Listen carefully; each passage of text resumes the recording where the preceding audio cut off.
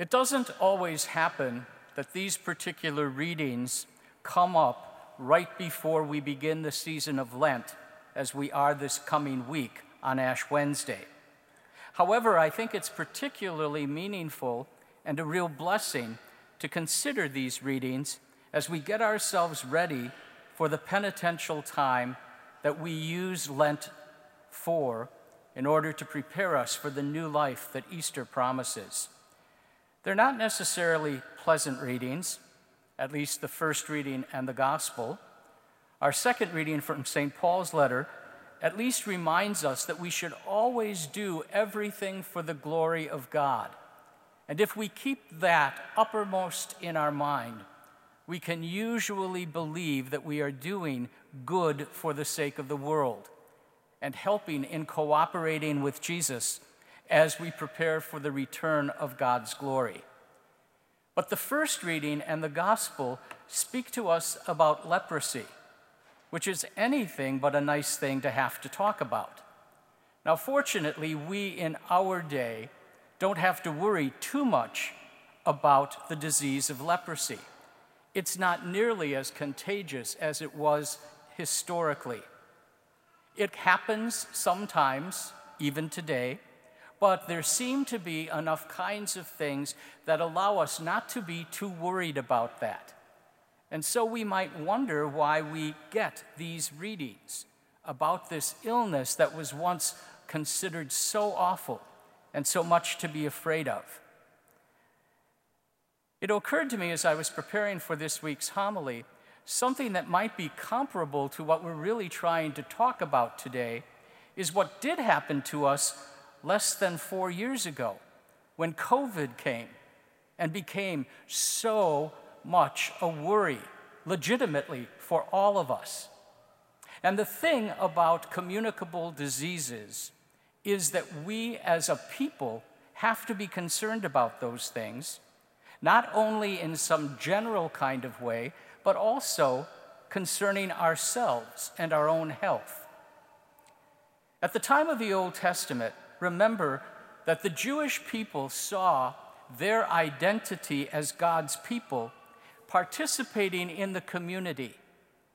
They had very little concern, actually, about their own salvation. They were concerned about the nation of Israel becoming the kind of people God was calling them to be. And so nearly anything they did was to be for the sake of the community.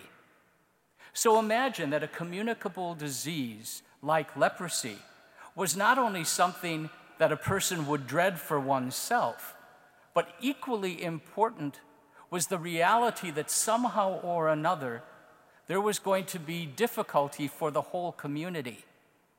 And so what seems like exclusion, what seems like putting people out of the community, is really a concern for the community, not in a condemnatory way, but in a cautious way.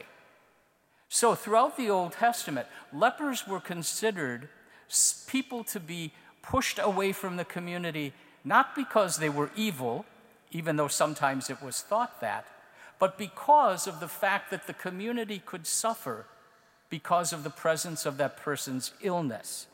Not because of the person, but because of the illness. What a different picture we have in the gospel according to Mark today, when Jesus is met by a leper who says, "If you wish, you can make me clean." Somehow the leper had heard about Jesus and come to believe that Jesus could help that person out. And without hesitation, Jesus says, "I do will it, be made clean." And it says that the leper was immediately made clean. Well, then what happens? Jesus says, "Go and show yourself to the priest," just like the person in the Old Testament was supposed to do. Go, show yourself to the priest, and something will be able to be done, and you'll be able to understand a bit more clearly why this awful experience came to you. But what the person does is goes off and spreads the word to everybody, which is a secret kind of thing that Mark has in his gospel. Mark's gospel is called the Gospel of the Messianic Secret. Jesus didn't want people to know what he could do. He eventually wanted them to know who he was because of his death and resurrection. But he knew that people would misunderstand what he could do and think him some sort of a magician or some sort of person who could do away with everything they were familiar with and didn't like and change their lives in a quantitative way. That was never what Jesus did. Jesus never asked anybody to change before he loved them or he transformed them. He simply asked them to admit who they were, and then a transformation occurred. Well, in this particular way, Jesus addresses this leprous person and cures them. In about the 13th or 14th century, when St. Francis lived, Francis put a whole new connotation on the idea of the leper and the place of the leper in society. Because while it was still important that the leper be exorcised from the community, it was with a particular purpose in mind for Francis. For Francis, that leper represented Jesus and the one who represented the ability to take all sin away. And so when the leper was excluded from the community, they went away with a blessing, affirming the role that leper had to significantly help the community grow in goodness and love. Well, so what does all this have to do with Lent 2024 and our preparation on this week and for these next few days as we think about what we're going to do during the Lenten season? Most of us like to give things up for Lent. Maybe we don't like to do it, but sometimes it's the easiest thing to do. Give up something we're not going to really, truly miss for a while, and then we'll be able to appreciate it more when Easter comes.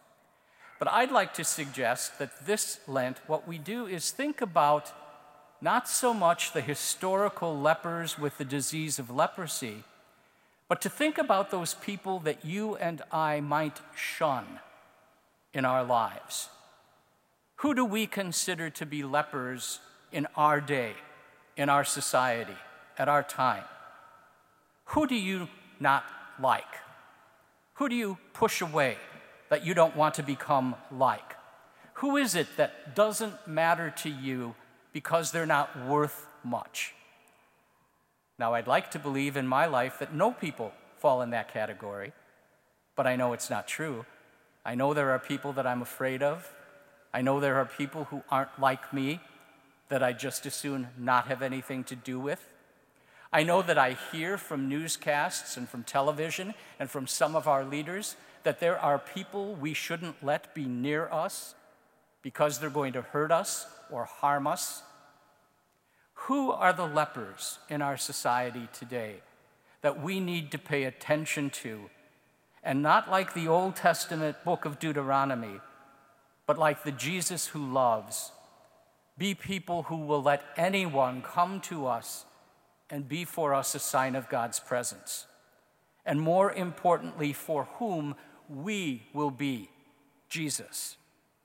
Who are the people who are going to need us during these next days of Lent? Be agents of grace and healing. Who do we need to get over the fear of? What do we need to do in order to enable us to see that God is working through us and wants to continue to do that? If only we, like Jesus, will say, I do will it. Be made clean. Who needs to be cleansed by our love this Lent? Who needs to see themselves as a presence of God in the world because they were created by God to be that, just as you and I were? How can we be gospel people this Lent so that at Easter time, the new life we say we experience at Easter will be evidenced in the world, which will be a better place, because come the end of March, we'll have just that much more insightful understanding that everyone is welcomed in our lives. There are no borders to hold people back. There are no people who are not good enough for us to be with. If Jesus could cure leprosy, so you and I can find new neighbors to be with.